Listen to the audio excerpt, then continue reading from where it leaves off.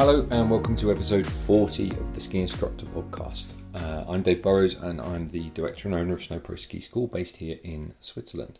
Episode 40. Can't believe I've managed to find 40 interesting people to interview for a start, but I had no idea when I put the first one of these out that it would be I'd still be doing it 40 episodes later, and you know, there's no shortage of interesting people to interview. So yeah, it's fantastic and quite the milestone. Thank you to all of those that have participated in the podcast so far, and you know, I've got a big list still of people I can see right in front of me here. A huge amount of people that I'd still would like to get in touch with. So that's really, really cool. Episode 40 brings you the second part of the podcast with John Ahlsen. In this part, we go more in depth into skiing than the first part. The first part was sort of more of a sort of personality piece, really. But the second part, we talk about sort of comparison of national skiing systems. We have a bit of a chat again about the Japanese technical champs, and maybe that'll be the last one, unless I find someone who knows a bit more about it and can tell me all about it. An insight into the mindset of a national team coach, which came out of a conversation that John had with someone, and then we go quite in depth into sort of skiing technique itself as well. So there's quite a lot of content in this second part. Now, I also received some more correspondence, so I should read those out, really. So I got a message from Isla Marsh. Hi, Isla. Hope you're well. Hi, Dave. I've been tuning into a few episodes of the last few months and enjoying diving into past, present, future stories of ski instructors. Just some feedback. Would love to hear a few more females on the podcast. If you have any up your sleeve. Not that I dislike men. I'm a huge fan of men. But definitely would be interesting to hear some cool women on it too. I had some backwards and forwards. I've heard that before, by the way, and I've had some backwards and forwards with Ira about that, because it's not, for the want of trying that I haven't. It seems to be the majority of men that get interviewed. I just, the women that I have approached are not. Apart from the ones that you've heard on the podcast, don't seem to be that interested. But secondly, it just seems to be, I don't know, kind of, it's just also a question of who I know. But I don't want to, this is the other thing about it, is I don't want to interview women just because they're women. I think that would be patronising. I'm more interested in doing it if they've got an interesting story to sell. So, for me, by all means put your hand up and come and be interviewed. But I am working on it. I've got a couple of names that I would really like to get an interview with. So that would be cool. I also had a message come in from William Myers. Hi, William. Hi, Dave. Just wanted to say thanks very much for the Ski Instructor podcast. They have been brilliant, especially with my own teaching and coaching and my own personal performance. Really appreciate you doing these. Thanks again. William works at snow tracks in looks like the south coast of the UK. So hi, William. Super cool profile pic on his Facebook as well of him skiing in what looks like a dinosaur suit, which is pretty cool. And lastly, hi to Max Kemplin. Dear Dave, hope and no doubt you'll be fully submerged in preparation for the upcoming season. That is for sure, Max. In fact, the season once again has crept up on me, and I still feel like I'm not really prepared. I've got paper and bits and pieces everywhere and still trying to sort out stuff. So despite all the summer prep, I'm still nowhere near where I wanted to be. Anyway, he goes on to say, just wanted to share some appreciation for your creation of the Ski Instructor podcast. He's become a huge fan of the series, and I think he's now listened to every episode, which is nice. Thank you. He says, I love the relaxed, flowing nature of the conversations and the varied backgrounds of the guests. The topics covered have been really insightful, especially for the likes of myself being new to the professional side of the industry. The podcast has actually aided me in making a decision to embark on my own ski instructor journey within the French system as a 29-year-old, having been unhappy as a surveyor in London for the last 5 years. I just moved out to Serre Chevalier and began my test technique course with the French Snow Sports Academy on Monday. That is really, really cool. And good luck to you in your journey. I think I came out to the Alps when I was 30, must be 33 or something like that now. And yeah, I think the sooner you get into things like test technique and start going through the system, the better, because there's no doubt that trying to attain the higher levels of certification in our industry is a bit of a young man's game. I'm not sure what the oldest age to... I'm sure someone told me once that the oldest person that ever passed the Euro test was like 42 or something like that. So maybe a bit older, I'm not sure. But anyway, long story short is, yeah, it helps if you're relatively young and fit, and you can kind of limit the injuries that you get as you go up the pyramid, so to speak. So good luck on your journey, Max, and I wish you all the best with that. Okay, so on we go, straight into this. There's no me in the middle of this one. This is just me and John chatting for the second part of the podcast. I hope you enjoy this, and I will be back for episode 41. See you soon.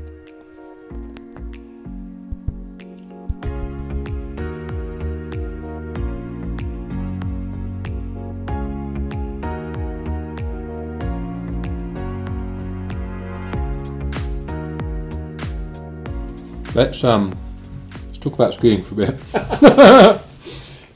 Yeah, we should get there. We're like 113 in there. Yeah, 113. We're doing well. This could be a two-parter, I'd say.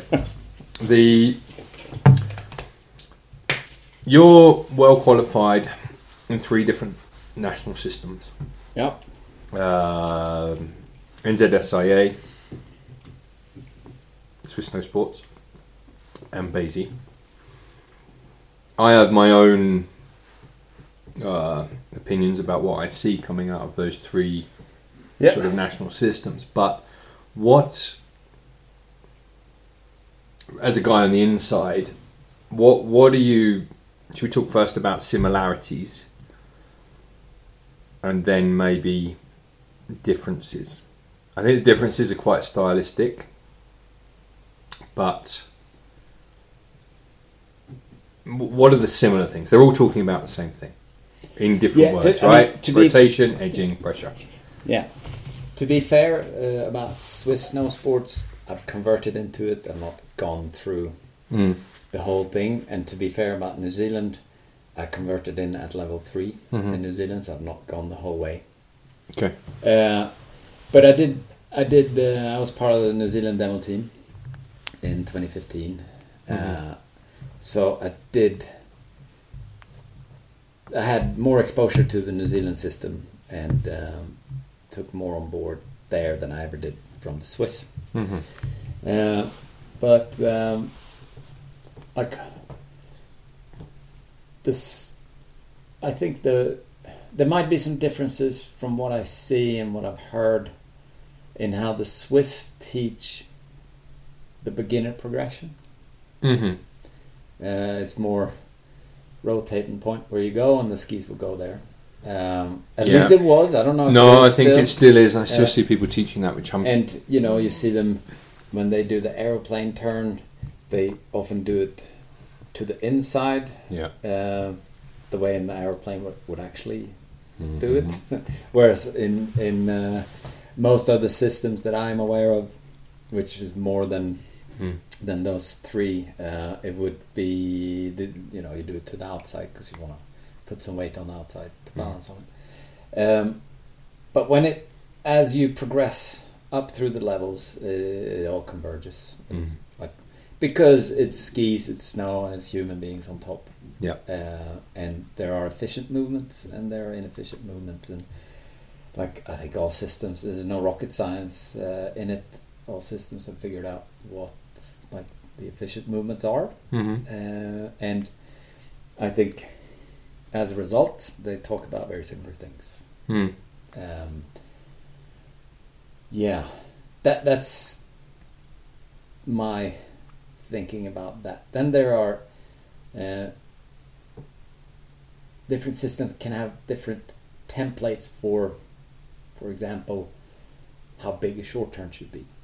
Yes. How often you should make a short turn, like the rhythm required for a short turn, and that affects the input movement Doesn't necessarily mean that if you let's say that the Swiss want a higher tempo short turn. That's fair. Then you don't have the same amount of time to like go into a deep build phase and send the feet down further to the side, and have the ski pick up more of a carved kind of turn. You have to set a higher steering angle and get out of the turn quicker. But when we examine people on the level 4 and we tell them to do a narrow corridor, that's what they have to do. Because that's what you have to do. I mean, if you're on a slalom ski and you're comfortable skiing extremely fast down the hill, you can kind of carve it still. Yeah. But then you're more like looking comfortable at terminal velocity than you are controlling speed. Yeah. And it's very hard looking comfortable at terminal velocity. Maybe we'll get into some of that later. But it's an incredible skill because the pressure builds up very quickly, and to be able to manage that might require some different movements as well. If you're going super fast and still want a high tempo. But then the corridor is narrower and the center of mass won't deflect across the hill very much. But I think a lot of the differences at higher level, if you're looking at the best skiers in all the different systems, it's more explained by templates, or like how often do you need, like what should the tempo in the short term be. That explains a lot. And how the view of speed in relation to speed down the hill in relation to how long you allow a turn to be down the hill. Yeah. That has a big effect on it as well. If it's okay for a turn to be quite short radius, but a long vertical distance. Yeah. Yeah. If you allow yourself that, then you can have quite a different set of inputs as well. Yeah. But if you want more like the semicircle kind of card with a bit more deflection of the center of mass across the hill, you can probably almost go as fast, but it might take you a little bit longer to make it down because you'll be traveling a further distance. Yeah. And I suppose that I'm not thinking about. I haven't really looked at any Kiwi skiers for a long time, but specifically with regards to tempo, I've got a vision in my mind of what a Swiss snow sports demonstrator would call a short turn. Yeah. And it is a very short arc with a really quick impulse into the snow. Big, quick, short arc, big pressure movement. Bam, skis jump to the other side. And repeat quickly, very directly down the four line. Mm-hmm. On a slalom ski, trying to and not to be kicked out by the slalom ski. Requires tremendous agility. Yeah, it's what they want. That's their sort of how would you say? That tempo sort of sets their national style. To an extent, because if you watch, I agree with everything you said, but I think if you look at the Swiss demo team, when they are skiing, maybe not in their exams and things, but when they're showing off their skiing, I think the tempo goes down and it's more carved. Yes. More deflection. Yes. More race. Yes. Kind of turn. Yeah. Well, that really short Swiss turn. But is a unique thing to the Swiss. You'd almost call it a short swing, but it's not. Yeah, it's the Austrians do that as well. They do that a bit, but on a GS ski typically. Yeah. They love a GS ski. Yeah. And so then, the thing that I always have trouble, or used to always have trouble doing, because you hang around Switzerland too long and you see loads of guys like good skiers everywhere, razzing down the mountain, doing that ultra short turn. The thing that I would always then struggle with when I went to do BASI short turns, which are a longer tempo thing. Yeah, more vertical distance. Yeah, also wider. And a wider corridor. Yeah. And so they'd almost feel like, if you spend too long in Switzerland, they'd feel like medium turns. And you'd sort of be in the turn, waiting. It's tough to look dynamic when you're doing that when you're waiting that long and you're not used to it. Then maybe you're going too slow. Maybe. I don't like to go fast. I certainly don't feel like I'm doing any waiting, even in let's say, I would say that the BASI wide corridor is, just for reference, if you have people who are not, is minimum that the skis go a piste basher. 5 meters. However wide that is. Yeah, 4 or 5 meters. So that's the corridor. Yeah, that would be the minimum. Then you can go a bit wider. It's but not quite wide. It's not short turn. Well, like for me, that's a short turn. If you're on an 18-meter radius and you don't want to set too much of a steering angle, you need that space. Yes, the habit for if the BASI system is to use a longer ski rather than a slalom ski. But if you set a steering angle, then absolutely not. But if you're trying to go into it and to carve as much as possible, probably be, you're not going to leave a clean track in the work phase. But if you do it in to the turn and have a bit of a very small new moon kind of shape to the track, that's probably what we're looking for. But then, and then quite a clean exit as well. Then you need that space on an 18. Yeah. I agree. But as examiners in BASI, we look at the equipment people are on. It's sort of recommended to be roughly on an 18. But a lot of people do it on a slalom. But then we take that into account. You've got to show it on a slalom, right? Yeah. And it's got to be more dynamic.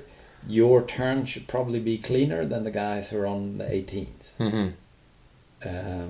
And we also do a narrower corridor. And we examine them on that. So it's not. So I wouldn't say that there is a BASI short turn, other than the fact that we do like balance on the outside foot high, not so much air time in between turns, just so you can build something and ideally have the shovel bend into the fall line and not just full ski bending in the fall line. Yeah. With your experience of the Kiwi system, what do their, let's talk about short turns again. Like what are they looking for? It's very similar to BASI. Like I find my experience, and having done a bit in the Canadian system, haven't spoken to people from the US and New Zealand, BASI, the Irish system. It seems to me like the English speaking world is pretty much in agreement. Okay. They can be. There's certainly different. There's different terminology and different. But it seems like from beginner progression up, it's turn with the lower half, balance with the upper half. And then I don't know.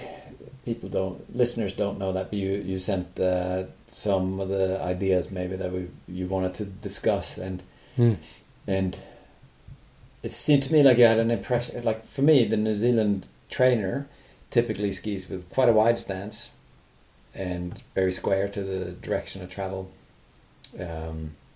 looking for a dynamic forward movement, and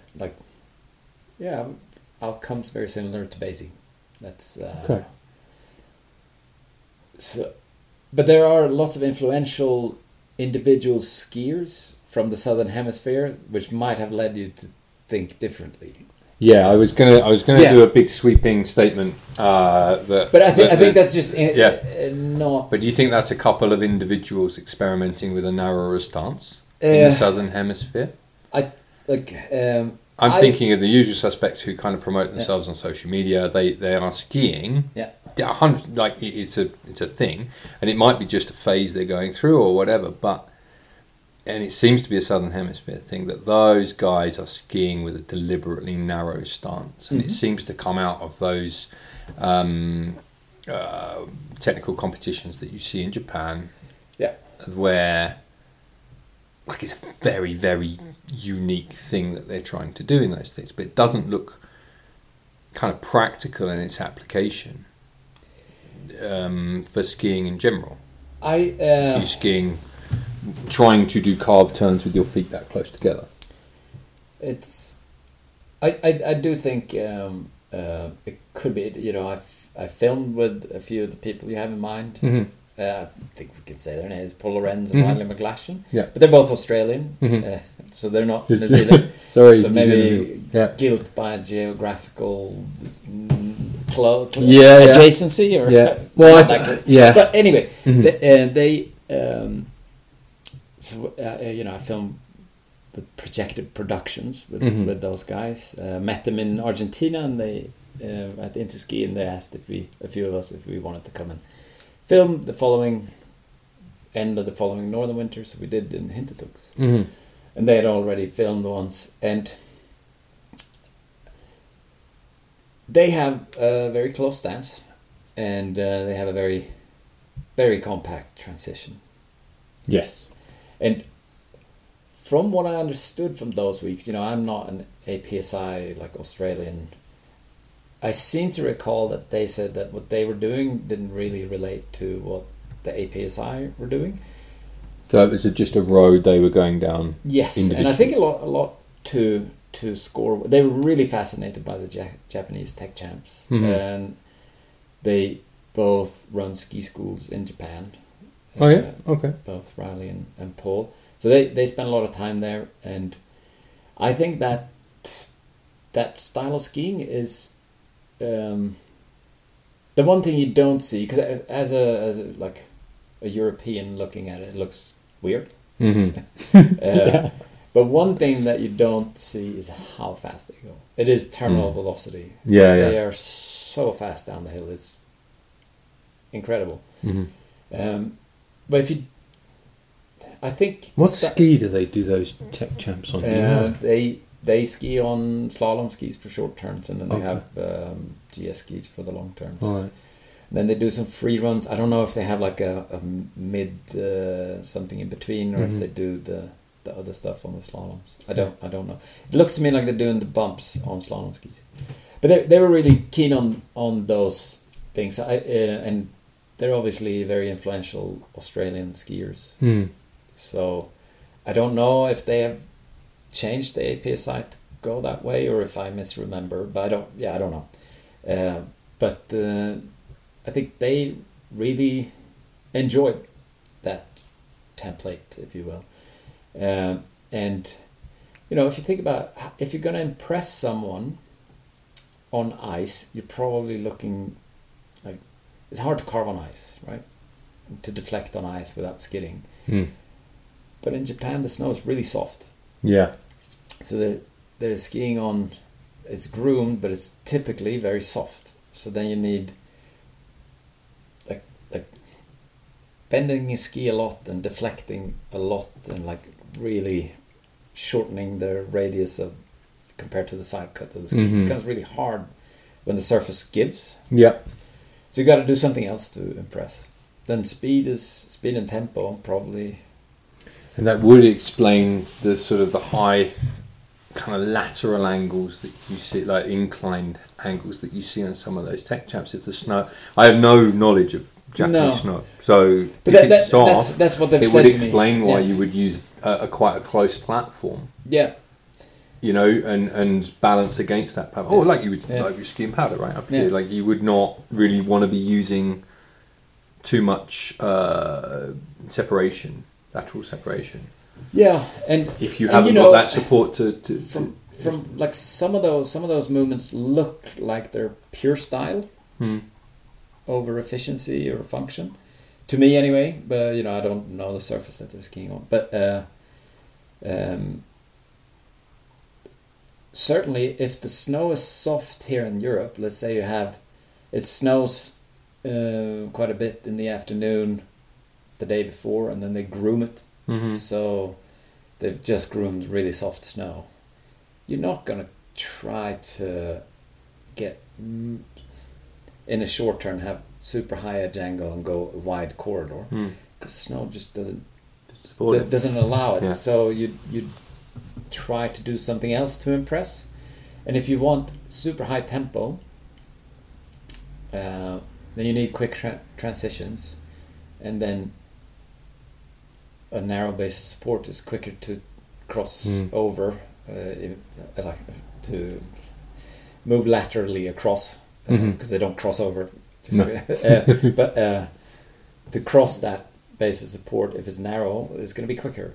So that it makes sense from that perspective as well. And then if the snow gives a lot, it's probably better to be a little softer on it and allow the outside leg to soften quicker.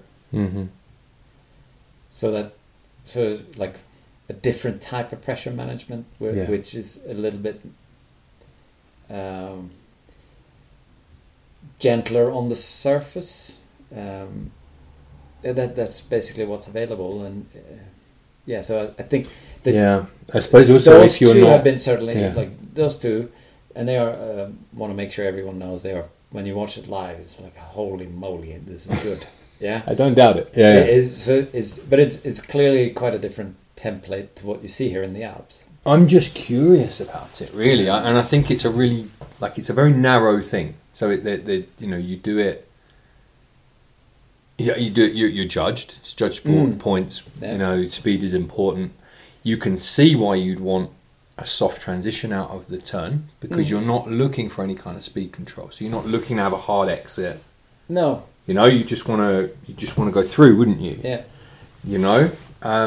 So I get it. I totally get it. But for me, part of it is I see a lot of that in the Southern Hemisphere, and I'm wondering if that's what you see when you go through the New Zealand ski instructor system, or whether in fact they're all talking about the same thing at the highest level, and these are just two outliers because they're going down that road. And that's what they're interested in. We're all interested in different things. Yeah. Right? I don't know how. With Australia again, I don't know Australia, but I saw none of that in the New Zealand system when I was there.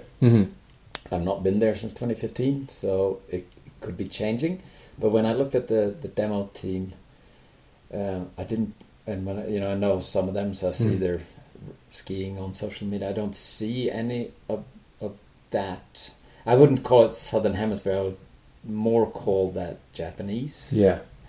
But the Japanese were very influenced by the Austrians. Okay.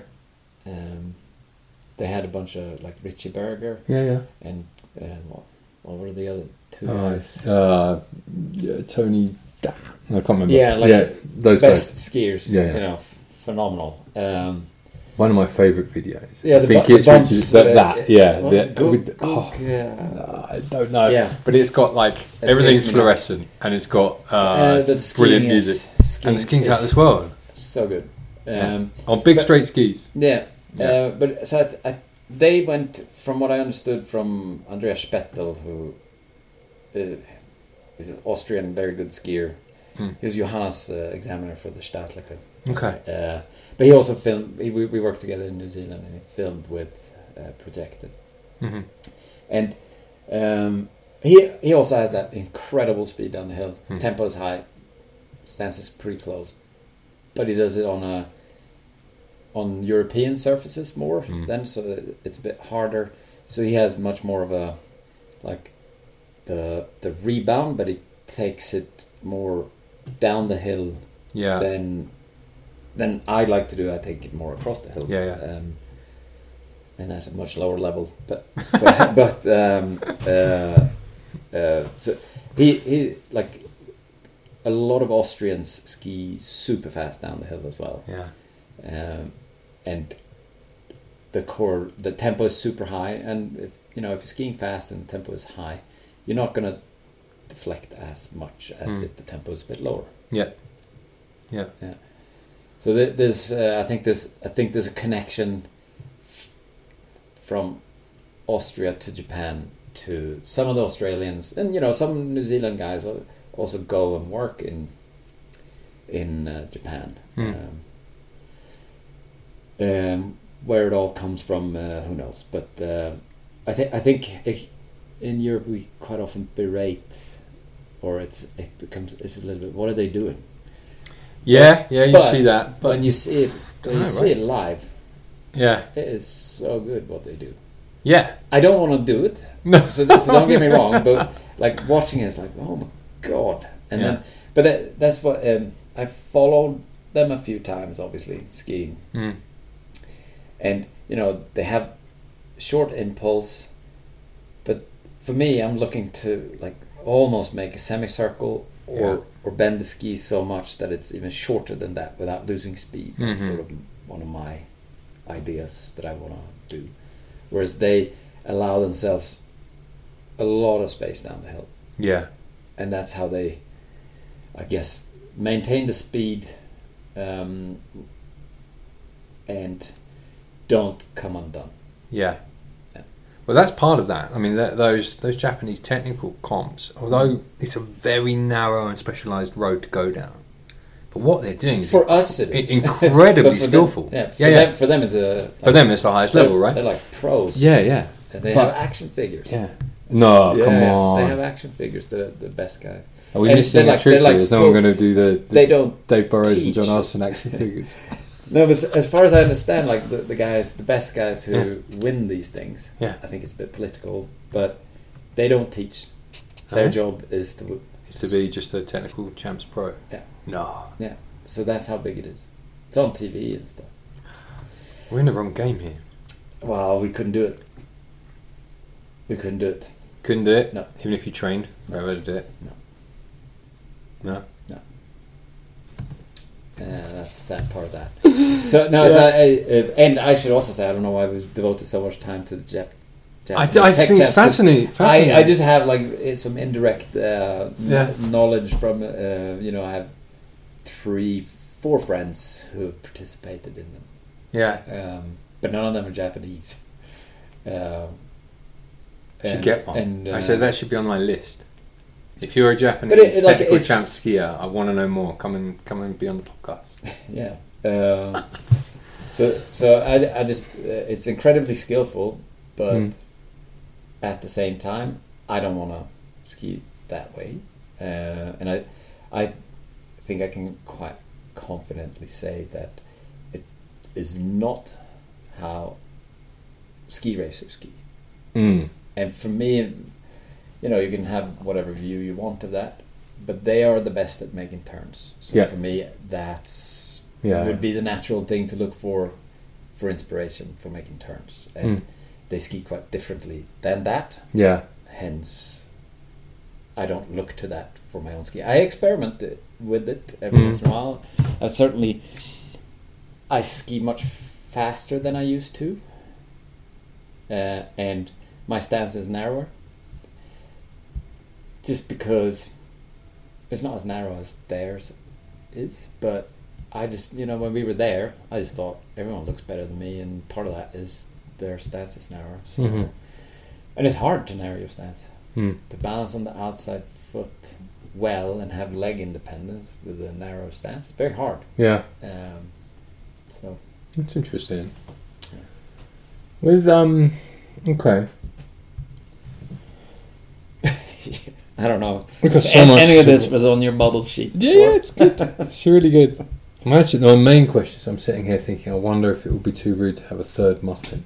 No, absolutely. Do you think? Or you judge me if I have a third one? I think you should have a fourth one. No, come on, that's too much. I'm going to lunch soon. I've got to be in Martin at 1 to meet Charlotte. I have no need for muffins. No? So don't be shy. No, I can't. They can't all be gone. Yeah, there's 2 more over there as well. So don't worry about it. Don't worry about it. They're really good. Talk to me. You had some chats recently with some quite high level ski racing coaches.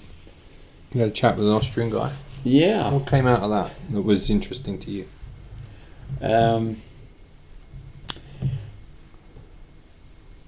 Yeah. How do we? It was a funny story. So Johanna, my partner, she's Austrian. Mm-hmm. Comes from this little village that has produced some good skiers and good coaches. Her old race coach is a good friend of the family. He's always there, and for some reason he really likes me. I don't speak German. He doesn't speak Swedish. Well, he doesn't speak Swedish for sure, Mm-hmm. but he doesn't speak any English either. All right. So I don't know. We sort of communicate somehow, and he is a good friend of Marco Pfeiffer, who's now the top. He's the head coach of the men's technical team in Austria. Wow.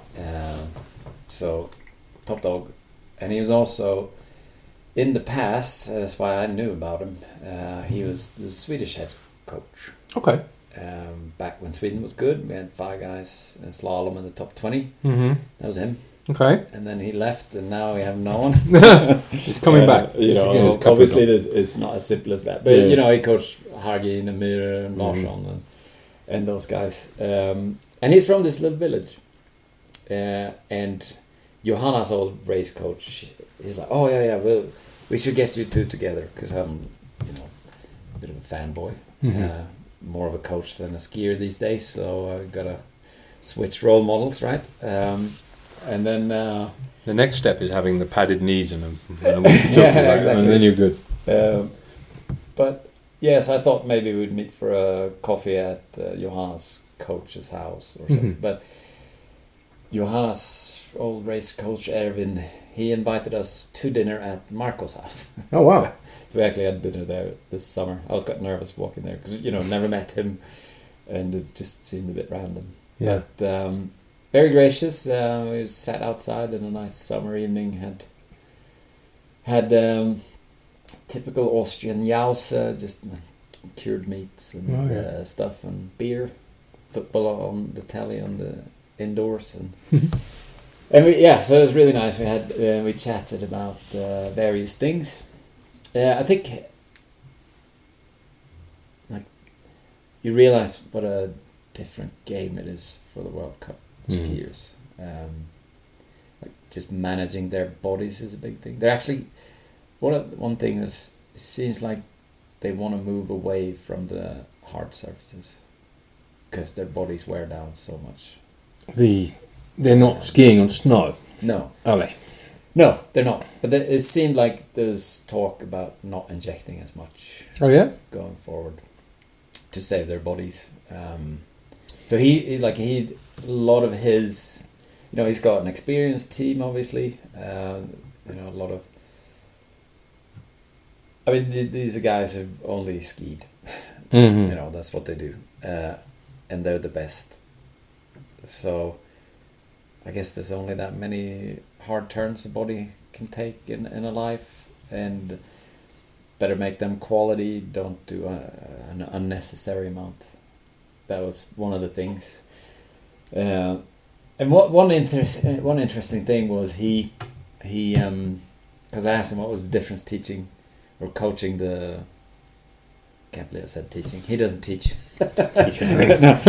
Coaching the Swedish team versus the Austrian team, and he said the Swedes really good on ice because they grow up on it, but not good when it got bumpy and stuff. So he free skied quite a lot with them, but with the Austrians, he said 95% skates. Oh yeah. Maybe not on the Europa Cup level, but he has the World Cup guys. 95% skates. And it's short but quality. Yeah, that was another thing. You don't think about it. It's like, oh yeah, well, in New Zealand you can do maybe 6-7 runs on the glacier. You do 4 or 5 because of the altitude. But I gets tired quicker. Like they have it's everything is. They've thought of everything. Yeah. Wow.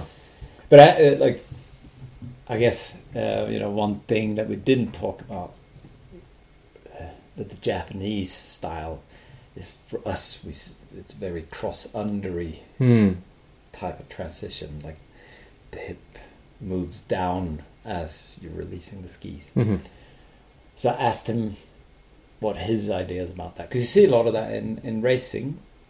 You see them cross under, and Tom and I have always had our ideas about why they do that. And so I asked him about it, and as I was talking about the cross under move, he's like, "Yeah, no, that's a recovery move."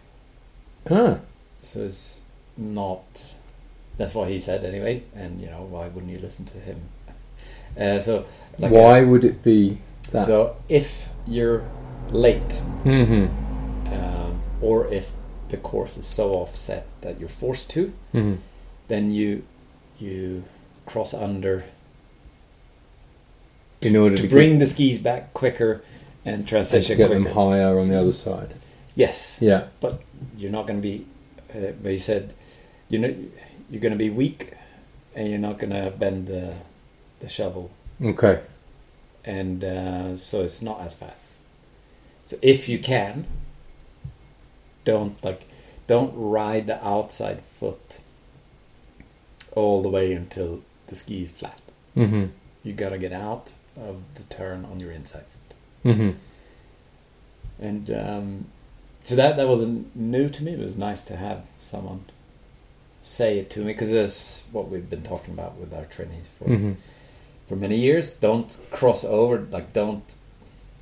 If you have the outside ski, the leg is quite long in the work phase, and then it has to come back underneath you somehow. And if you allow it to come back, but then when you go to lengthen your legs, if you do that on the outside foot, you get that classic pop, right? Yeah.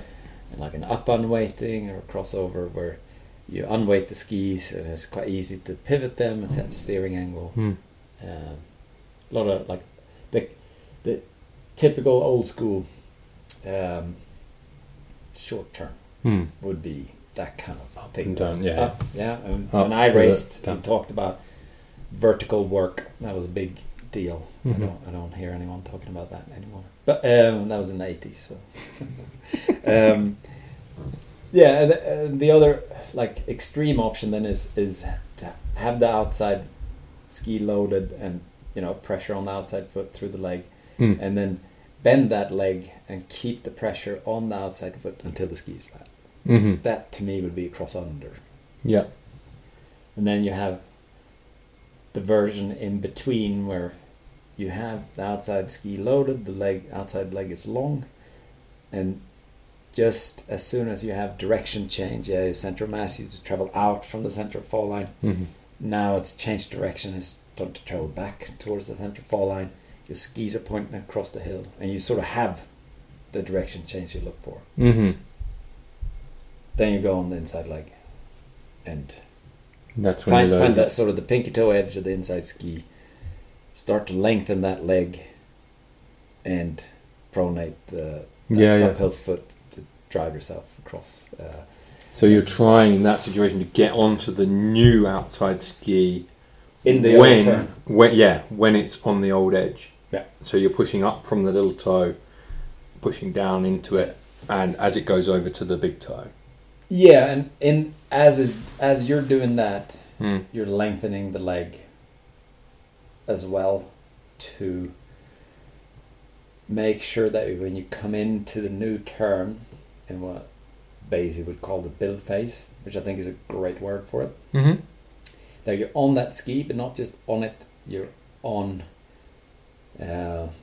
top of the boot, if you will, so that you are mainly balancing on the front end of the ski, that you can get the shovel to not just, so that ski is not just edged, but that it starts to bend a little bit into the fall line. So you're not coming into the work phase again, BASI, but I think that makes sense. So that when you're coming into the work phase, the ski is already a bit bent. Yeah. Because then you can shorten the work phase, it can be more efficient, and you can get out without looking for that late, super high edge angle. When you're building that, this is something that I picked up last year in Zermatt on a Swiss Snow Sports refresher. Mm-hmm. It made a massive difference to my personal skiing, because what it did was it blocked the early diving in, which is my habit.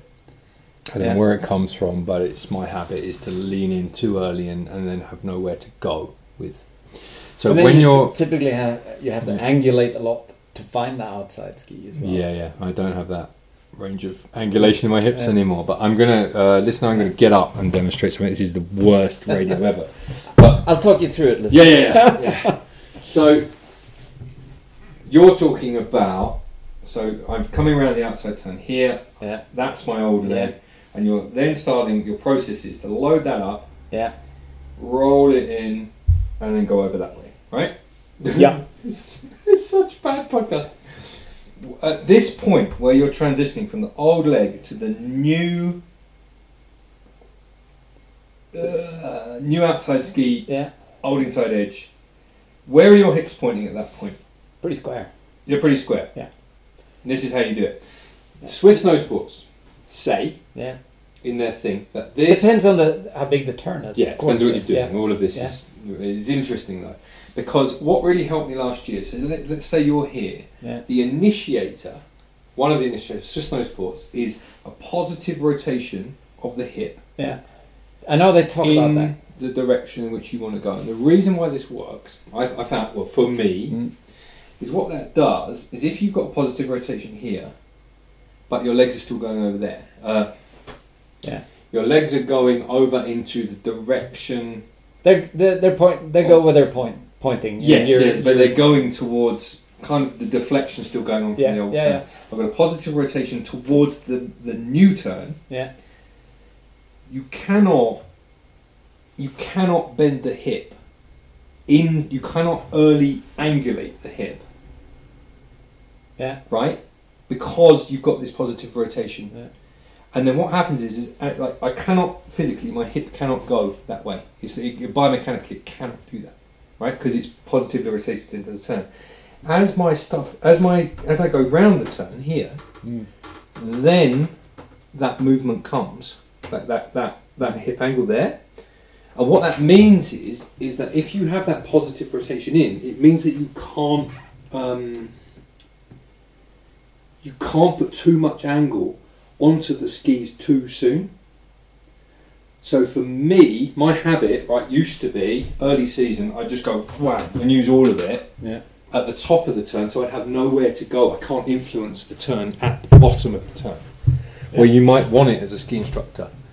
If you have a positive hip rotation, and I'm saying this only works for me, might not work for everybody, but with that positive hip rotation towards the turn, it limits the amount that I can drop the skis over, so it lengthens the build phase, or turn phase 1, or whatever they call it in Switzerland. And then it gives me more space to operate during the work phase, the middle phase, or phase 2, or whatever. And it really means I can kind of whip the bottom of the turn really well. Yeah. For me, it works. Yeah. Might not work for everybody, and I'm sure it's not what they're doing on the World Cup. But that's something that I think is interesting. Yeah, like for me, without having thought about it tons, I've seen some of the demo team guys talk about that in online videos. I don't see that they do it when they ski though. That's interesting. You think they're square a lot of the time? Yeah. To me, it's like it can certainly be. Maybe they think about it a little bit. It could be maybe that they're coming away from.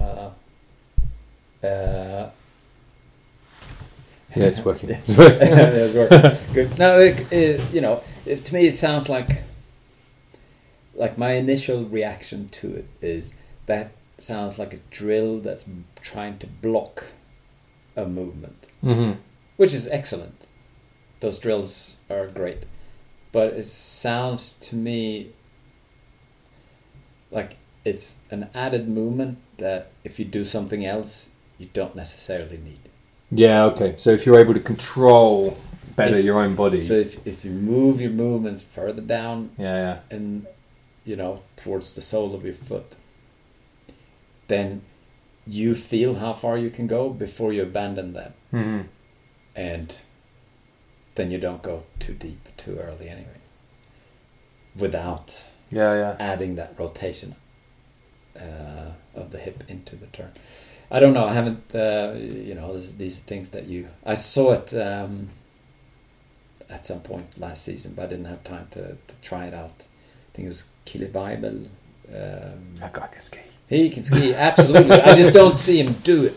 No, he looks pretty square a lot of the time. Yeah, exactly. And it looks to me like he rolls the ski up with the lower half, sends the feet out, and then stacks himself on top of it without that that little extra movement. Yeah, and I certainly didn't see like Daniel Juhl or those guys who were in Zermatt working on that movement.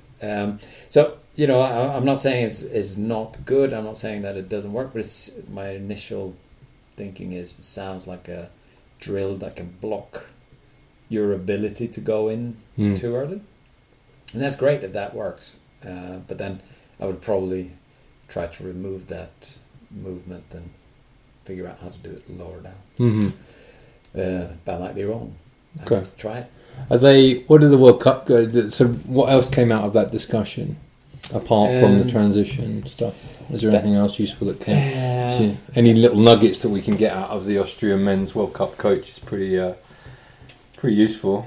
Yeah, I think that was the big thing. I didn't want to push him too much. He was on holiday.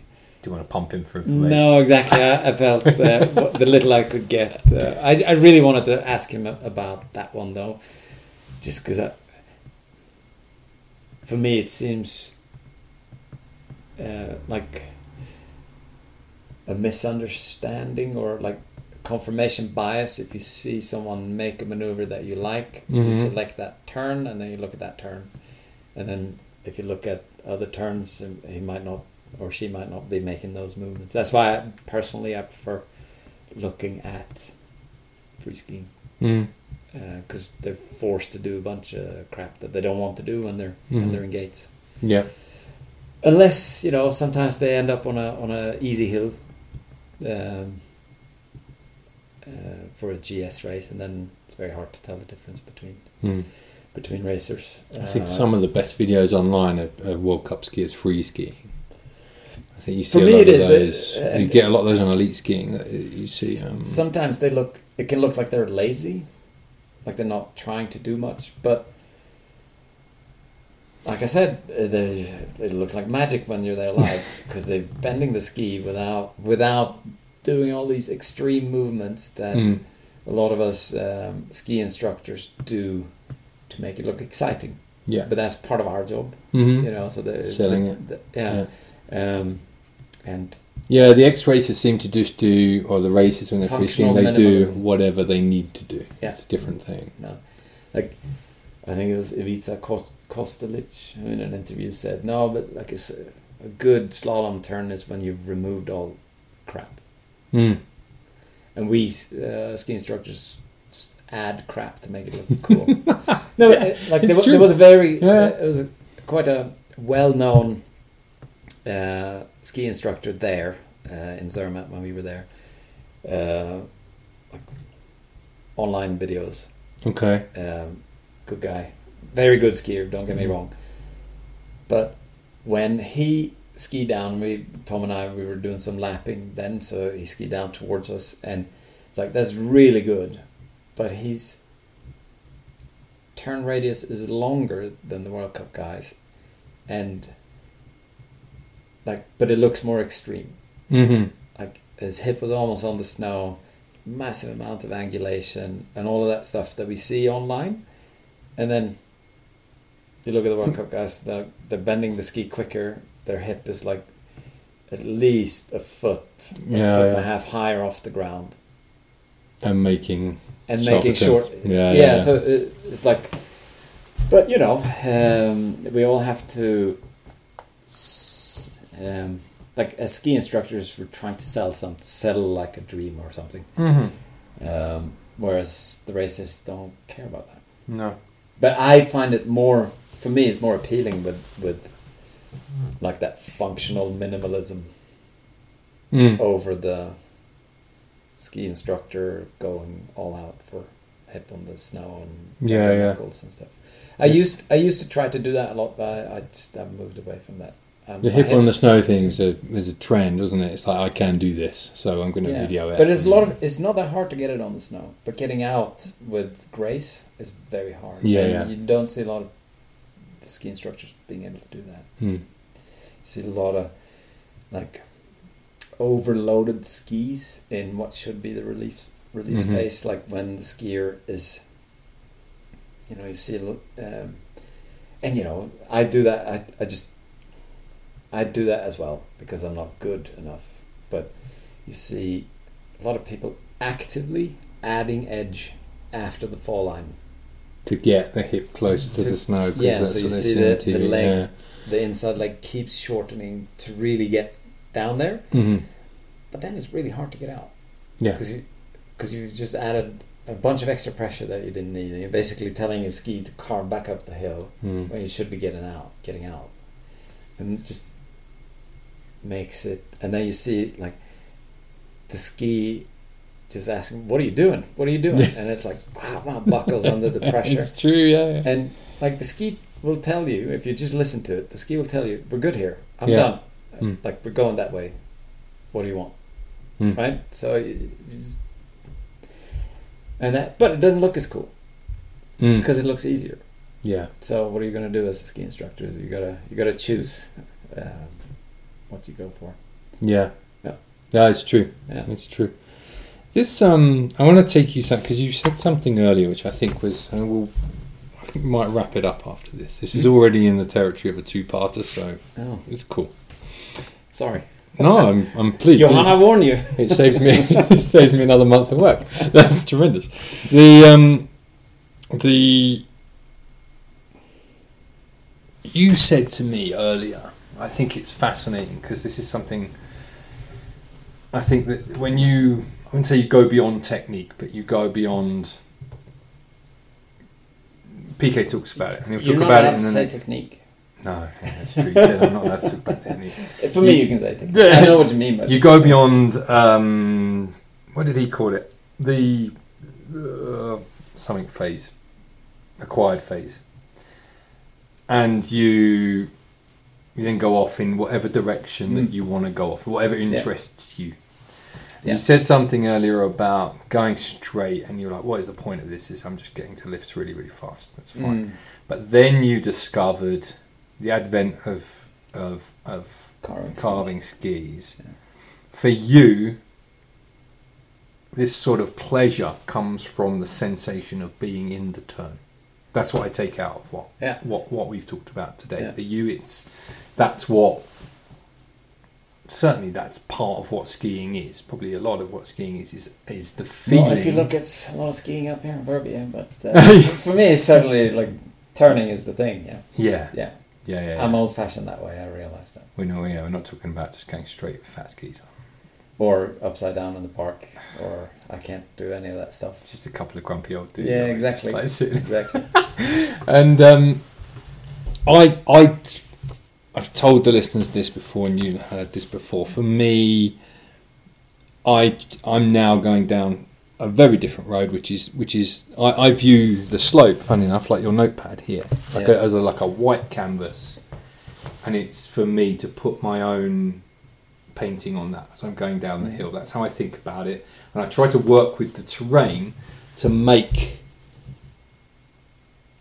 what do you call it, skillful maybe, but use the terrain skillfully and my ability skillfully to match the terrain and use different bits of the terrain in a stylish way, in an aesthetic way. That's where I'm going. It's just a tangent I'm off on at the moment, and it works and makes me happy. For you, it's about the sensation of being in the turn. Are you able to describe a little bit more about what that feeling is for you? I think If that's your thing. If you're skiing well, like for me, like the closer you get to carving, the better the sensation for me. And if you're skiing well, even if it's steep, even if it's icy, it feels pretty easy. Like, yes, there's pressure, but if you're skiing well, you've timed your movements into the turn well, so you're sort of working along the forces as much as possible, which is why I don't like late work, because then, like, all of a sudden, if you're loading the ski in the traverse, that's another G. Yeah.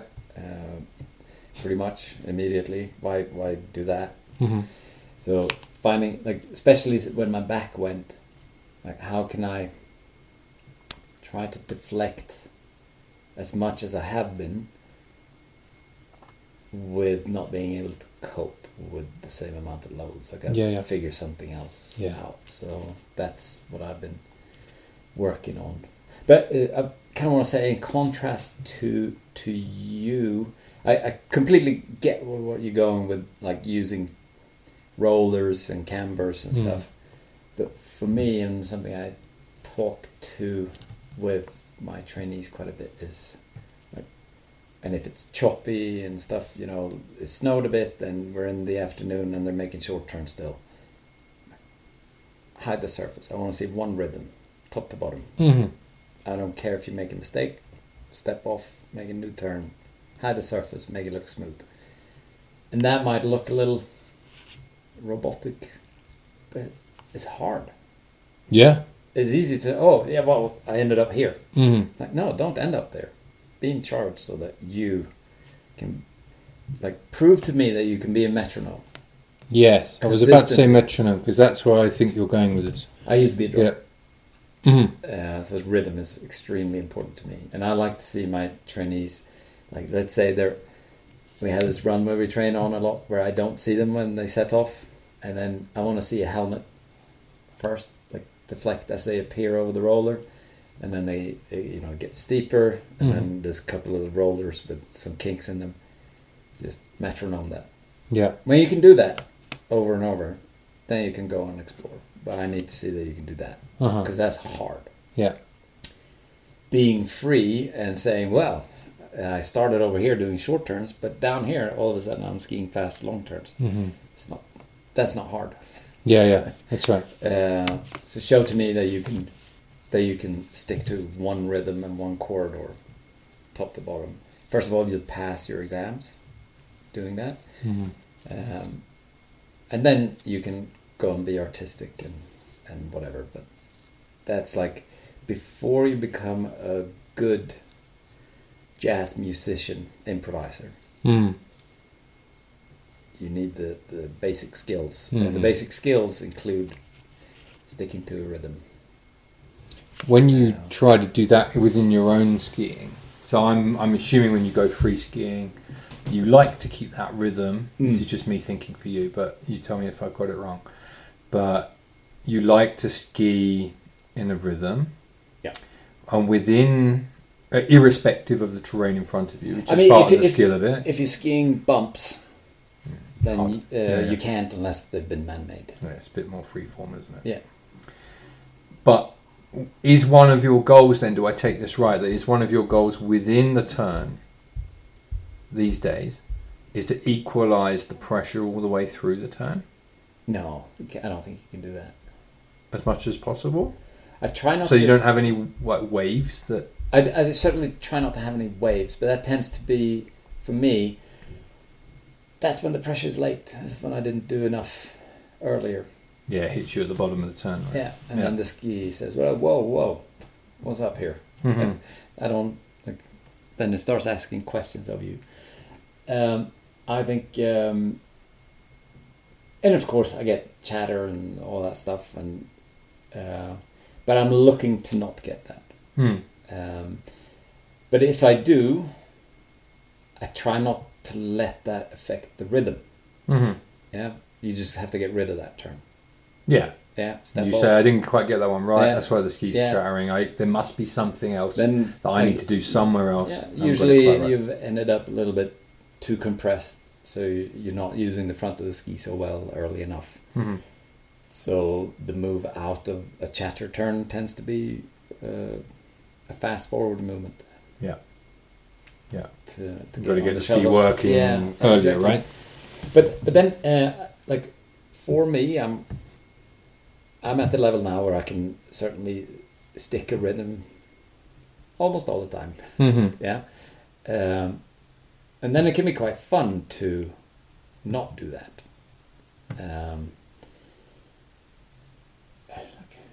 Have like a wide corridor, and then you do a couple of little shimmy, some quick, like let's say you're in gates, it'd be like a verticale, and then you go back into, but without gaining speed, so that you can come back to what you were doing before. So it's like, this is the base. Now I'm gonna do a little variation, and then I'm skillful enough that I can return to base and keep going that way. Or you want to just on purpose change your fall line, so you do a little longer carve, something like that. That's absolutely fine. But for me, I like to, with my trainees anyway, I like to see. We will work on all of that, because that's something we examine at times in BASI. But first, show me that you can sit in the background and just hold the rhythm for the orchestra here. Yeah. And no matter what skiing, like independent of templates, I think rhythm is, if you're showing snowplow turns, you should have a rhythm to your performance. Yeah. If you all the way up to long turns, like carving down something steep and hard, rhythm. Do you find some people don't have that ability to have a natural rhythm? Yeah, I mean, some people just aren't like that, right? Absolutely, but until you can show me that you can control when the turn happens, how can I verify that you're in control? How can I trust that you're in control? You're in for the ride, right? Yeah. And that's not as impressive as you controlling your rhythm. If you make a mistake, you have that turn to get rid of that mistake. Yeah. And then the rhythm's got to go again. Yeah, it's to me that's impressive when people can do that. And especially if it's the surface is tricky and bumpy and that kind of thing. If you can still hold a rhythm, that's pretty cool. Make it look smooth. Yeah. What's this? I know that here last winter we had there was an enormous amount of gap programs going on. The whole world descended. Whole world came here because it was open, and obviously nothing in France was open, and no one could go and do their gap year or whatever. And North America ended up here as well. Did you get a corresponding bump in the number of trainees for your sort of expert program that you and John we were busy last year, but that was quite. It takes a little bit of time before gappies reach us. Yeah. Okay. So it's not a direct. No, it's at least a couple of years, isn't it? Yeah. So not immediately. I think now there's. Last year was very good for us. Could have been like the last scramble before Brexit. Yeah. This year is I think the numbers are down a bit so far, but it was still pretty early. But we'll see. But one thing that's been fun the last few years is because Tom and I we've always thought that it's a full cert program rather than a BASI 4 program. Yeah. So well-rounded, high-level skills. Yeah. So last year we had a guy from Bulgaria. Oh yeah. To a boy and a girl from Denmark. They probably want me to call them a man and a woman, but. Watch out, you might offend someone. And a couple from Australia as well that are here training with us. And a guy going for his Canadian 4. Alright, so a real mixed bag. Yeah, so and a guy who's considering carrying on in the PSIA as well. So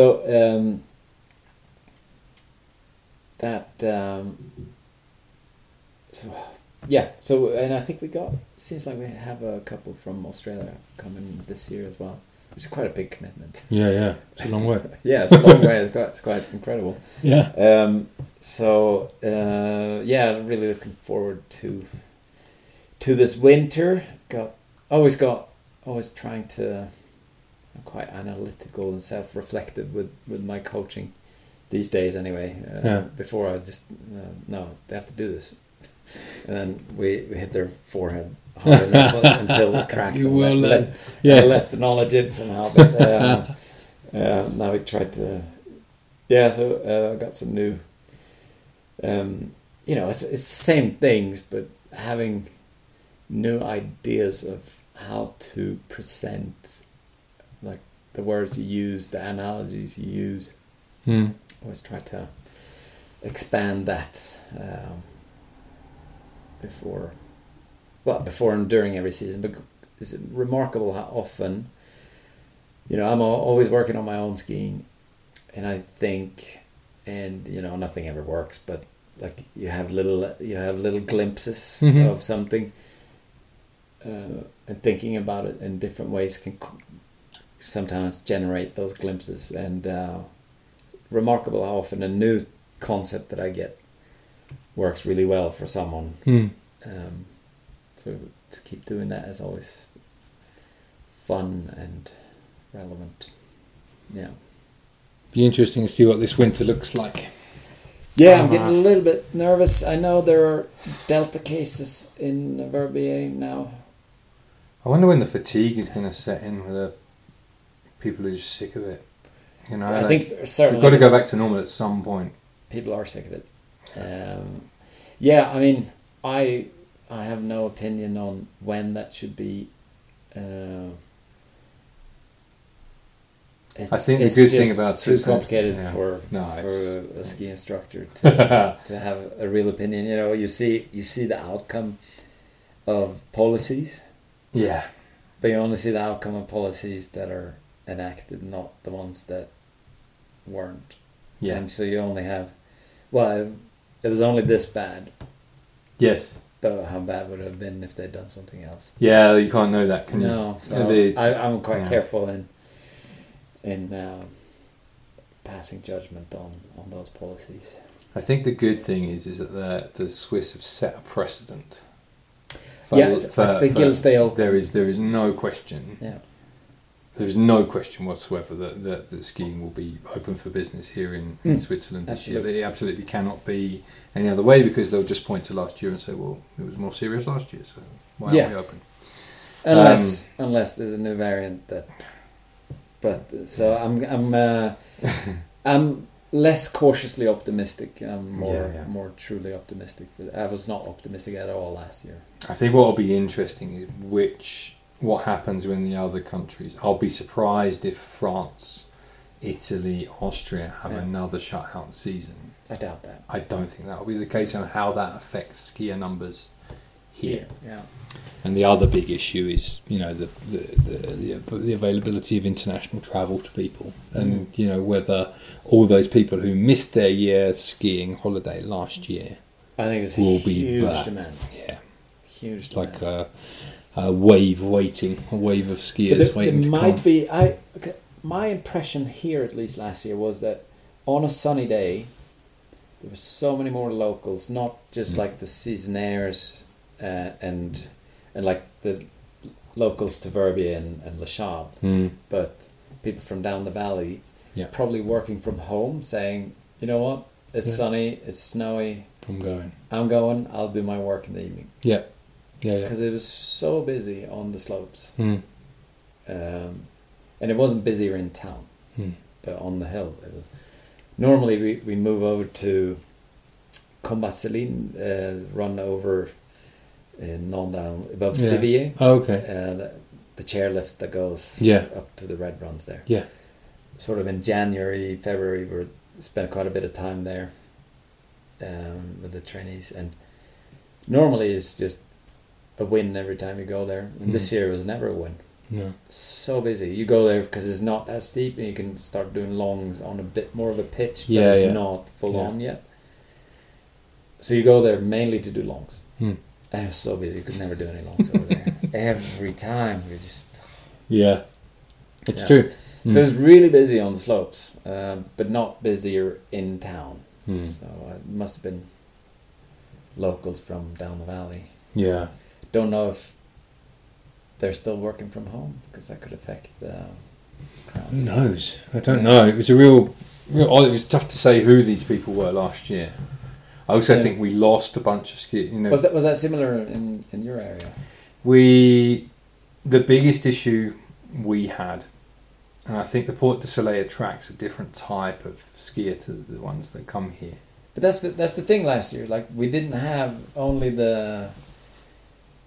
don't really have a Bogner crowd here, but it was, you saw people on like 15-year-old skis and that kind of, like, cheap kit. Yeah. Normally, people here have Gore-Tex, but Yeah, it's brand new and backpack. it's this year's. Yes. It's not last year's. Yeah, it's true. And we saw like normal people, not ultra wealthy people. Yeah, I don't know what happens to them in the season though. Where do they go? Maybe they go to their more local resorts or something. I'm not sure. Or maybe they don't ski so much. Yeah. Maybe they just had time because they were working from home and it's said, possible. I'll pop up today because I don't care. It's possible. Where we were, the biggest issue, I think, a lot of people come to the Port de Soleil it's a bit more family friendly. Yeah. The slopes aren't so challenging, maybe, and they for a lot of people, the ones we missed out on last year were the lunch crowd. Yeah. The people who come on a nice sunny day and come for a lunch, right? Because a lot of the restaurants just closed. Yeah. They just closed, and they were like, yeah. It's midweek, we're just not open. Yeah. We're just not. And maybe it was a bright sunny day, they might open exceptionally or something like that. But if it was bad weather, they would just close. Without warning. Yeah. So you'd be planning your day according to where you might... Yeah, it's really hard to deal with. Yeah. Because you'd arrive somewhere with a client and you go, oh, sorry, they're shut. It makes you look like an idiot. Yeah. Because you don't know what's going on. But secondly, if you've got a group of kids and they need to warm up in a cold... There's nowhere to warm up this winter. Nowhere. This past winter. Hard. Really hard. Yeah, Tom and I would get on the bubble at Ruinette. We bring lunch anyway, and normally there's a picnic room at Ruinette. But we'd get in the bubble, eat... Yeah. On the way down to La Chaux, pop out, buy a coffee, return back up. Just to warm up? At least you're out. It was cold, but at least you're out of the wind. And you're not stood on snow. Yeah. I spent a few lunches sitting in my car. Yeah, why wouldn't you? Sitting in the car with the heater on. Sorry, Greta, that I had my car on, but I had to. There was no other way. No. Because it's just minus 16. Yeah. It's cold. God, I can't feel my feet, and I've got to go up for another 3 hours. It's not. I've gone quite good. I have heated socks. I have a heated vest. Oh yeah. Yeah. And I always bring a backpack with like ginger and like chopped up ginger and squeezed lemon tea, water, just to sometimes a bit of cayenne pepper in there to get you going. Heat the system up a little bit. So I'm going quite good at staying warm. Yeah. Because we do a bit of lap coaching. Yeah. Here and there. Yeah, you definitely need the heated. And then if it's really cold, then I've cut out a little piece of like one of those sleeping mats that you go camping with. Cut out a piece of that I stand on. Oh yeah. Then you're not on the snow. That helps a bit. Wow. I mean, I didn't invent that. As race coaches have known about this for years. But, I know, this is news to me. So I'm gonna. Then you roll that up and it looks like you're skiing around with a yoga mat. I don't care if I can stay a bit warmer. Yeah, that's what it's all about. Yeah. Heat, but I might have to succumb to that this winter. I don't think I can do the race boots all winter anymore. No. Like in January, it's cold, man. Yeah. Cold. So there is somewhere in the UK a set of heated boot heaters waiting for me. Oh, okay. And I need to make sure they get out here. Yeah, for me the socks were better because like the boot heaters, they sit on the sole, and that means you don't get the heat up onto the tip of your toes, and that's where I've done some damage in the past. Oh, yeah. So with the sock you can pull it a little bit. I definitely had that. It was this year. I frostbit a toe a little bit. It took ages to go. Yeah. I didn't fall off. Mine on the day I did my Euro test. Yeah. Like minus 22, 40k winds. Yeah. We just stood there in like foot of powder. And, Yeah. ever since I've had cold feet. Yeah. Once they go cold, they never. No, back. I don't think so. No, that's like apparently the thing. Right. All right. Tell me a little bit more, just to plug your program for this winter, because everyone gets a chance to plug themselves. All right. There's no...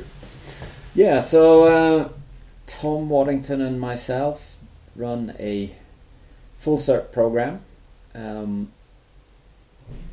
for anyone basically who want to improve their skiing such that they get good enough for the full cert. And this year we've actually expanded it down a little bit, so a bit more experienced going for the ISIA can come and train with us as well. And it's most people join the full program, but we're flexible, and then it's 8 weeks spread out over the season with some breaks, and so you have your own practice time. If you work for ski school, you can go and work peak weeks, and it's been very successful. We have it's a lot of fun. Like, everyone's super motivated, very good team spirit, and we end up with a bunch of passes every year. I think on the BASI 4, I wouldn't be surprised if like the last 3-4 years we've cranked out like half of them through our program. Last year we had 8 out of 10. That's pretty good. Who passed? Yeah, that's it's not good for business though, because we're not going to come back. So. Yeah, you got to lower the level of your coaching to get to repeat. And it's we do it properly. It's like a miniature.